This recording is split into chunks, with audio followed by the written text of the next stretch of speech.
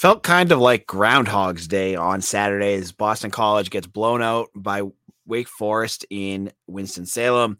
It was a close game for a bit, but it really never felt that close. On today's show, we're going to be joined by Mitch Wolf to talk about what happened and get into where does BC go from here. All that and more on today's Locked On BC. You are Locked On Boston College, your daily podcast on the Boston College Eagles, part of the Locked On Podcast Network, your team every day.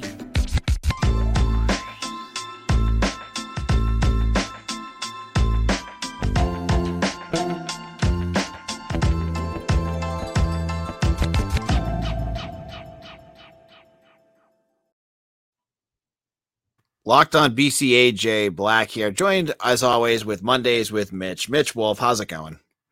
Doing all right. Game was very frustrating in the moment, but after thinking about it, like we talked about on Friday, this was kind of the expected result. So, you kind of have to rethink about it and say this is what we expected. It just, was never really going to go BC's way, and that's what happened.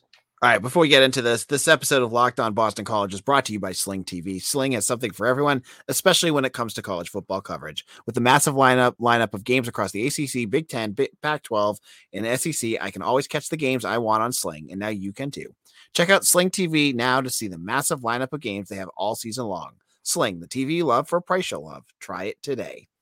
All right, so 43-15. I had the prediction of 42-14, so I wasn't that far off. It felt like there were points where it felt like BC could come back, but Sam Hartman, what do you have, 6 touchdowns? Yeah, something like that.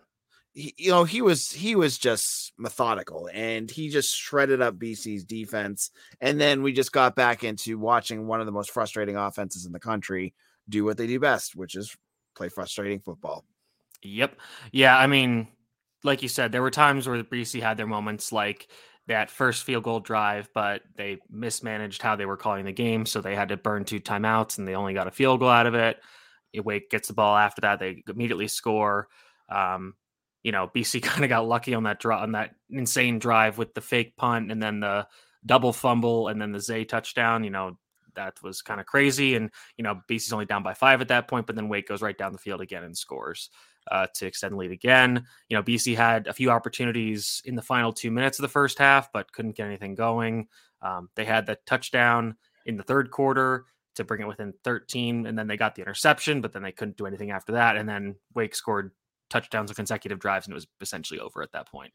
Right. And it felt like it was too easy at points for Wake. And I know he's going back to the injuries thing. They lose Elijah Jones during the game, which was a big loss because he's been playing well. It's so funny. It seems like every team targets him. They just go at him through the whole game. But do you have any thoughts on why they're doing that? I think most teams think that he's a little aggressive in terms of Wake really likes to exploit, the defense in terms of defensive pass interference. So going after a guy that is a little handsy is, good for drawing penalties. Yep. They actually had Donovan Green on him, and then which was kind of surprising. I thought BC would try to get Jones on A.T. Perry, but and then he's not, in terms of straight line speed, he's not the fastest. So I can see why teams did it, but I thought in his limited snaps, he was actually pretty decent. I think people might get frustrated by saying, Wake threw all over them. And it's like they did, but there were very few times where, there were times where it happened, sure. But it wasn't a matter of Wake just, repeatedly just finding these guys wide open in space and them getting huge chunks of plays. They had to make really contested catches, especially early in the game. Amari Jackson was playing well early.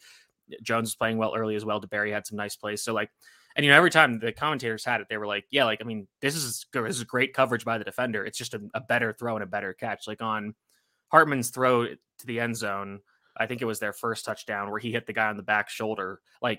I think it was Jackson was in perfect position, but it was, again, perfect ball. It's hard to defend those. So, you give them some credit. And then like we talked about on Friday, the key to this game was BC's offense staying on the field, keeping Wake's offense off the field, and giving the defense time to rest. And at the end of the day, they just couldn't do that. And I think because of that, the more cracks you give Wake Forest, they're just going to eventually break it wide open. And they talked about how Wake runs one of the fastest tempo offense in the country. They have average, I think, 30 seconds between snaps, and then they run, I think, an average of, I think they're one of the highest in terms of number of plays. The run seems like they're in the 70s or 80s. So, Yep. This was just a recipe for disaster. And then, we learn for BC's offense that Drew Kendall's going to be out. Finn Durstein's out for the year. So Jackson Ness has to kick inside to center. Nick Thomas has to start at left guard. So you're essentially playing a third string left guard, a backup center who hadn't played the position until summer, a backup right guard who switched over from defensive line, a backup right tackle who was supposed to be playing guard, and you have a starting left tackle who, we say that Ajapil has been the best player. He has his share of struggles, as would any, he's still a first year starter, and he's playing the toughest position on the offensive line, but maybe besides center. So, he's going to have his, days where he's not as good. This was one of them where he allowed 4 pressures, 1 sack, and had a penalty. So,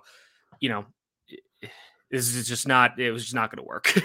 Yep. And if we're talking about the offense and offensive line, I don't want to call out a kid. Let's just look at it in another. I had a friend text me about this, and he says, we always preface saying this with that. But I mean, I think we need to call a spade here. Well, let's just say that he struggled a lot. Yeah. And I go back to, I can sort of change where I'm looking at this. And we've talked about this, Mitch. How the heck I know they're skimming throughout their offensive line to find anyone that can play. And Hafley's like, yeah, we don't have this guy and this guy and this guy, but you've got at least Jude Bowery and Elijah Krajinovic. I don't know why you haven't tried either of them. Bowery's playing when they go 6 offensive linemen. He's coming on the field. So, and he had to play some right tackle as well. He only had, 6 pass block reps and he allowed 2 pressures. So again, that's not that great either, but I would still want to see it. Again, and those guys are playing against Rondell Bothroyd, who is Wake's best edge defender and arguably their best defender overall. So, there are times where that guy's going to beat you, but the number of times where Jack Conley just got embarrassed was insane. And on 3-man rushes where, it's like a guy to wide 9, what he's going to do. And he just completely set wrong and then just allowed himself to get bull rushed back to the quarterback. It's just, on 45 pass blocking reps, 6 pressures, 4 hurries, 1 hit, 1 sack. And I can't believe there's only 1 sack. I'm pretty sure there's at least 1 more, and 3 penalties, 2 of which were questionable false start penalties, I'm pretty sure. So I'll wipe some of those off. But I've said all I can say about this, but it's just, I just can't understand why. Again, like I tweeted out, I think that Jeff Hafley committed a crime in some way, shape, or form, and Jack Conley saw it, and he's using that leverage against Hafley to make sure he stays in the starting lineup. That's really, at this point, that's the most logical explanation for why he's still in the lineup, because there are just plays where he gets beat in 2 seconds and the entire play is dead. And again, people say, you can try to coach, scheme up some things and coach some things where that doesn't happen. And it's yeah, you can, sure. But especially in a game like this, where you do have to come back, there are plays where you're just going to have to, do a normal pass set and win your one-on-one matchup. And Conley just can't do that. And, I think people will be like, oh, it's because, there's a new offensive line coach. He's not good. It's these problems were here last year. You could argue that Googs hasn't improved Conley, which I would definitely agree with that. But I really just don't think there's any way to improve it. I just think the guy is just not good. He's not a ACC starting caliber offensive lineman. Might not even be an FBS caliber starting offensive lineman, to be honest.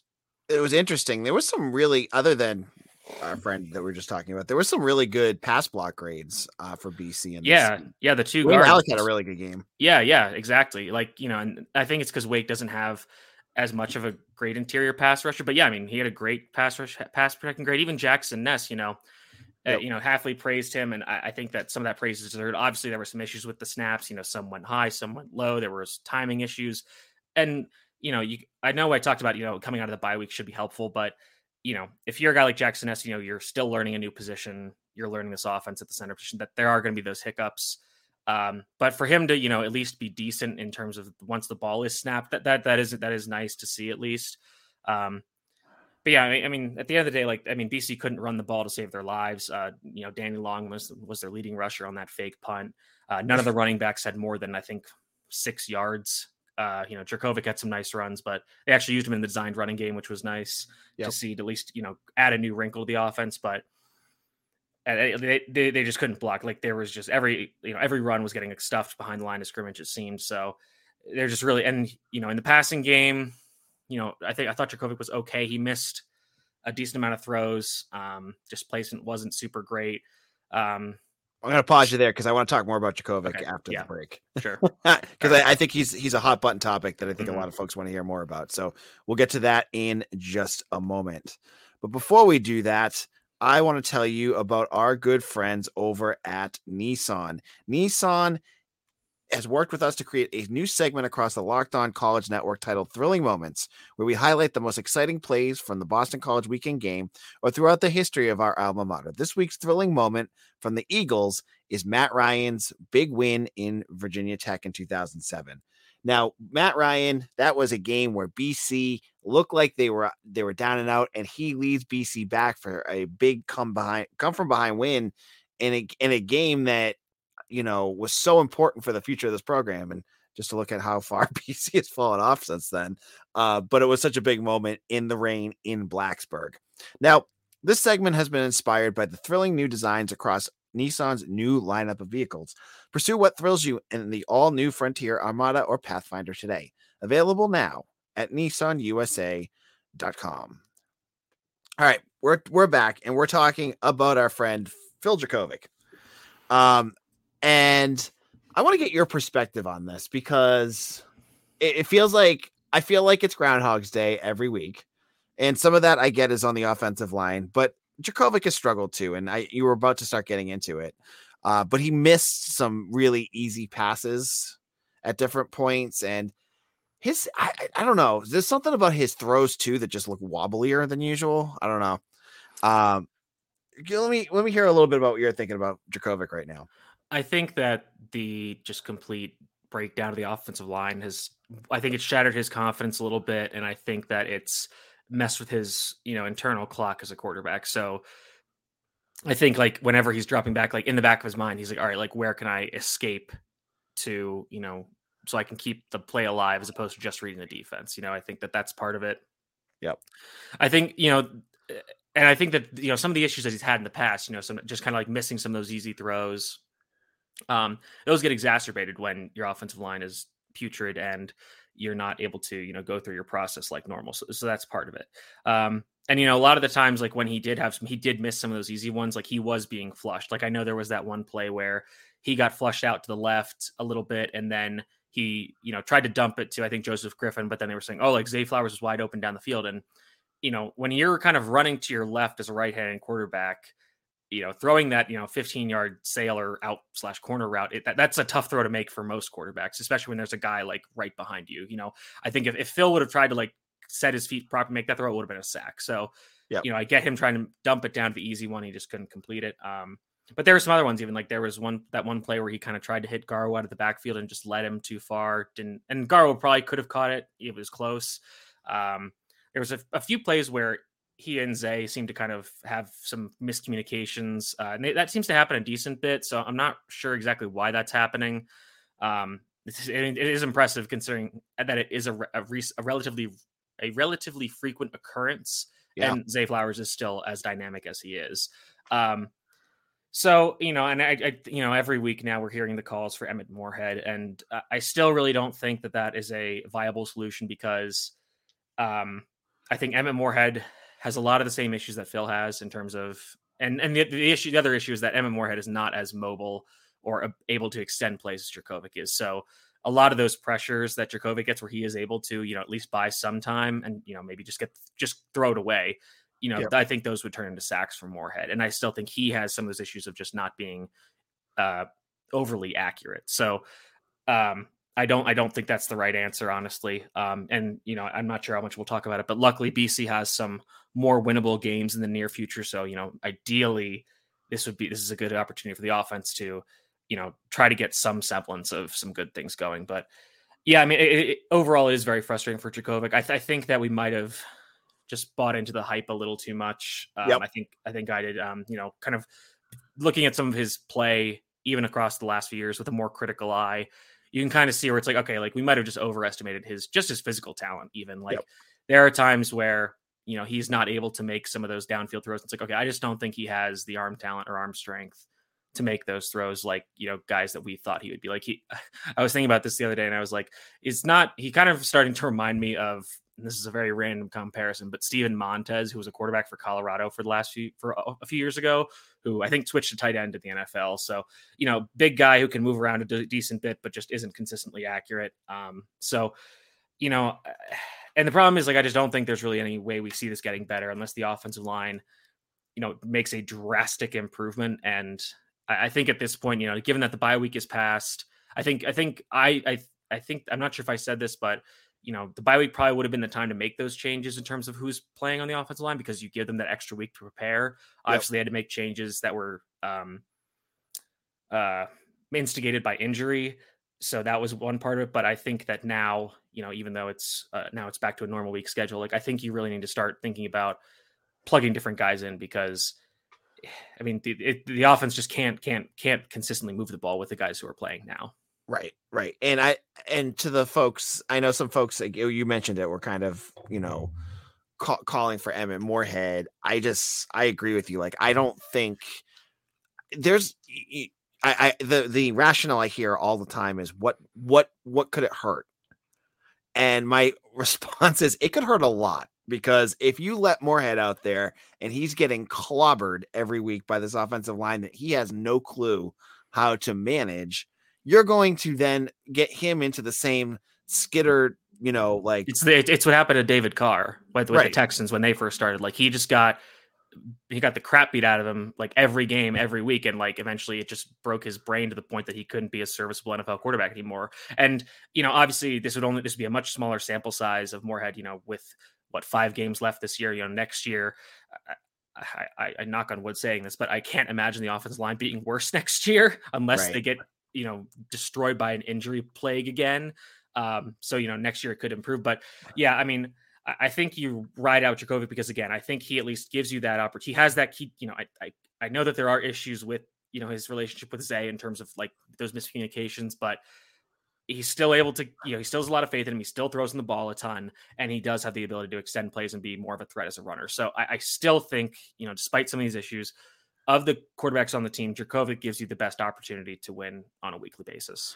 All right. In our final segment, I'm going to talk with Mitch about where Jeff Hafley stands as a coach and look at the last five games, as we have 5 games left in the season, and where BC is at and what they could do to finish off the year. Before we do that, sweat is something that everyone deals with. I am a big time sweater, and when I wear a dress shirt, it's always a Russian roulette whether I am going to sweat through it or not. But that all changed when I found Sweatblock. Sweatblock changed the game for me. It was created by a doctor to help with excessive sweating. Doctor created and doctor recommended. It works like a charm. You basically wipe it on before you go to bed, and you are good to go the next day. No more sweat, no more embarrassing stains. If you or someone you love is experiencing embarrassing sweat or odor, try Sweatblock and save 20% off. Promo code locked on at sweatblock.com. Also available on Amazon. This is Locked On BC. AJ Black here. I'm with Mitch Wolf. It's our Mondays with Mitch. If you're listening to this and you have not done so already, please subscribe to our YouTube page. All you have to do is hit that subscribe button right now. You get all of our all of our videos sent directly to you, and you can also comment and talk along with other fans. And so we'll get into Jeff Hafley in a second, but we have a question from our comment section. Lynn Suber asks, "Hey AJ, is the offensive line coach the problem?" Mitch, I'll let you answer that one. I don't think so. I think the tools he's been given to work with just aren't good enough. And that's because of the injury bug. Like, we saw guys like, Drew Kendall was improving. We saw, Finn Durstein in the few games that he played was playing decently well. Ostrapilo, like I said, he struggled this week. He had some issues with Clemson, but everybody does. But he was good early in the season. I think he's still playing through injury. So you're seeing guys like that play decently well. And even Dwayne Alec, is having his moments. Yep. And, Jackson Ness, again, I think was a problem, but, when he's a guard, it's not good, but it wasn't, it's not catastrophic. I don't think that is the biggest problem. I think, obviously there's room for improvement, but, I think if I'm the coach, and I think you were seeing some improvement with some of the other players. but then the injury bug obviously hits that puts a wrench in things. So I wouldn't say the offensive line coach is a problem at this point. All right, so let's get into the coaching. So Hafley's got 5 more games left. You got UConn this week, Duke, NC State, and Notre Dame, and Syracuse. Where can the season go? Like, where do you predict the rest of the season goes, Mitch? Well, I think now, I think we also need to take the Wake loss with a bit of a grain of salt because, again, like we said going into the game, this was probably never going to be a win. This was going to be not super competitive. It was honestly more competitive than it probably had any right to be. And Wake is probably they're a top 15, maybe top 12 team in the country. They're just very well coached, very, very well organized, good team. So, give Wake some credit. They beat an inferior team, and that's to be expected. So I don't think we can be like, oh, like BC really deserved to win this one because they just never did. So looking at the next few games, I think at UConn versus Duke and I think all 3 of those are winnable. 2 of them should be wins. At UConn, pretty much. I mean, if they lose to UConn, then I can't really even imagine what we're gonna say or what this team is gonna do because, Duke is winnable. Duke has had some nice moments this season. They just came off a big win against Miami, but Miami turned the ball over 8 times. You're not going to see that every week. So, I think Duke. I think that's a home game for BC. It's a night game, so that'll be helpful for them. NC State, like I've said most of the season, even before the Leary injury, that they were overrated, and now that Leary's out for the season, like they're still ranked, but I don't think that'll last. Notre Dame is hard to figure out, but I think they're going to just eventually be too talented across the board for BC to, really stand a chance against because of how bad BC is. And then home against Syracuse, Syracuse kind of got gypped out of a win against Clemson. And I noticed this in the 2 games in BC's game and the Clemson game that, the refs in the ACC really, really like to see favorites win. They really want to make sure that, teams that are playing well, that are, the favorite teams get every opportunity to win the game, whether by, calling penalties that shouldn't be called or not calling penalties that should be called. But I digress. But Syracuse is still a pretty solid squad. That is BC's last home game. So, you hope you get a bit of a juice from that, especially because Syracuse is going to be running through the gauntlet of tough teams in this back half of the season. So, maybe BC surprises some people there, but I'm not optimistic about it. So, BC win. I'm seeing like 4-8, 5-7. And, I think this team has just not been overall just not been good. The injuries in the offensive line have really just completely hampered the offense. The injuries in the secondary have not been as problematic, but they've still hurt. And, I think that the inability of the offense to consistently hold drives together has been a major issue that hurts the defense. Like we've said for weeks that, I think if even against Louisville, they just gave them some opportunities to rest and, just gave them some time to recuperate, even though it was a high scoring, back and forth game. But man, if they can just hold a few drives together, just give this defense a chance to rest. Cause like I said, with Wake, there were plays where, Wake just had to make really incredible plays and they were able to do so, but BC was in good position to stop them.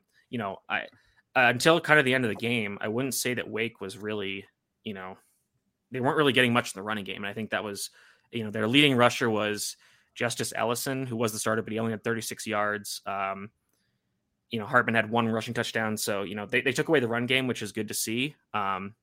But then obviously they got killed in the passing game. And, BC was a little more true to their traditional game plan than I expected in terms of playing man coverage and like single high safety stuff. But again, I thought for the, most of the first half and even a bit into the second half, they were playing decently well. They got Wake off the field sometimes. But then the problems would arise when, the BC offense would go 3 and out and send them right back out in the field. So, I think this defense it's still not, great. It's definitely not great. You could argue it's not good, but they're encouraging signs, but they're just not being given good opportunities. So, I think this season we do just kind of chalk this up to a throwaway. It's just, the team is just not as good. And the injuries have really hurt them. So, I'm hoping for, 2, hopefully maybe get 3 wins. If it's 2, I understand. So, I guess if they do get to 3, then they could be, one of those 5-7 bowl teams. But again, I feel like Hafley might, I feel like he might reject that bowl invitation, honestly. That'd be the third straight year without or was it almost 4 or 5? Like, can you imagine that if like BC? No, I guess it's only 3 because it was 2020 was COVID year, 2021 bowl. There was a bowl game which got canceled, and then, this year it doesn't look likely. But then you add in the Lightning game. Yep. Yeah. Yeah. It's just BC has the stupidest bowl record. But before you go, Mitch, I think the big question folks have is how hot do you think Jeff Hafley's seat is? I don't think it's that hot. I think folks are really getting themselves up and rightfully so getting upset about what they're seeing. But I feel like he's got at least a year or two more to get his recruiting classes through and see if he is the answer or if he's not. I think he has until 2024. I think that if they essentially like lose out the rest of the season, I think that might be a problem. Like 2-10, no matter. I don't really like when people say injuries aren't an excuse, because when they affect one position group, so focused like the offensive line, like I think it's not an excuse, but it's an explanation. But even with that, I think going 2-10 or I won't say 3-9, but 2-10 would be a problem. And even then, I still don't think he would get fired. I might not advocate for it, but I would understand. Yeah. I think the issue with Hafley is, and I think you saw this with he still has some of those issues with timeouts, which, we see NFL coaches struggle with timeouts, and, so it's not unique to him or college coaches or anything, but, he is obviously a first-time head coach. He's still kind of learning about some things. Sometimes the end of half management is a little confusing. But, even when BC was, getting clobbered late in the third and into the fourth quarter, like I still saw the team playing hard. He mentioned in the post-game press conference about how guys are, still being positive, holding each other accountable. So I don't think he's lost the team or lost the locker room or anything yet. So that is encouraging to see, these next 2 games where BC actually has a decent chance to win. We'll see how those go. I think the seat is warm, I'll say lukewarm. But I don't think it's hot yet. I think he has at least 2 more seasons. If next year comes and it's another bottoming out, I think maybe you could even see that timeline accelerated by a year. But I think it would have to be another like really, really bad year where the team just doesn't look competitive, even against teams that they should be competitive against. And they have a very easy out of conference schedule next year, and I think they have a pretty reasonable in conference schedule. Because they don't play Clemson next year. Oh, thank God! Finally. Yep. All right, Mitch, we're gonna end this right now. Tell people where they can find your work. You can find me at Mitchell T. Wolfe, WOLFE, on Twitter, and I just updated the Zay Flowers record tracker, so we'll be getting that update up. And I mean, this was a good game for him. So, I think I was saying to Asia that if they really, really feed him against UConn, we could see him break some of those career records, which would be exciting. And I mean, at this point, that's one of the few things that BC fans would be excited about is Zay Flowers breaking some team records.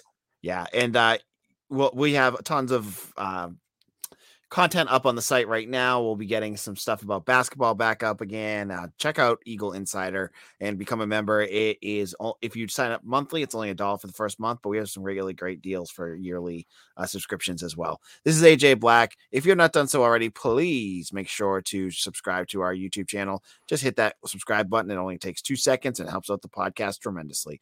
For Mitch Wolfe, this is AJ. Take care, everyone.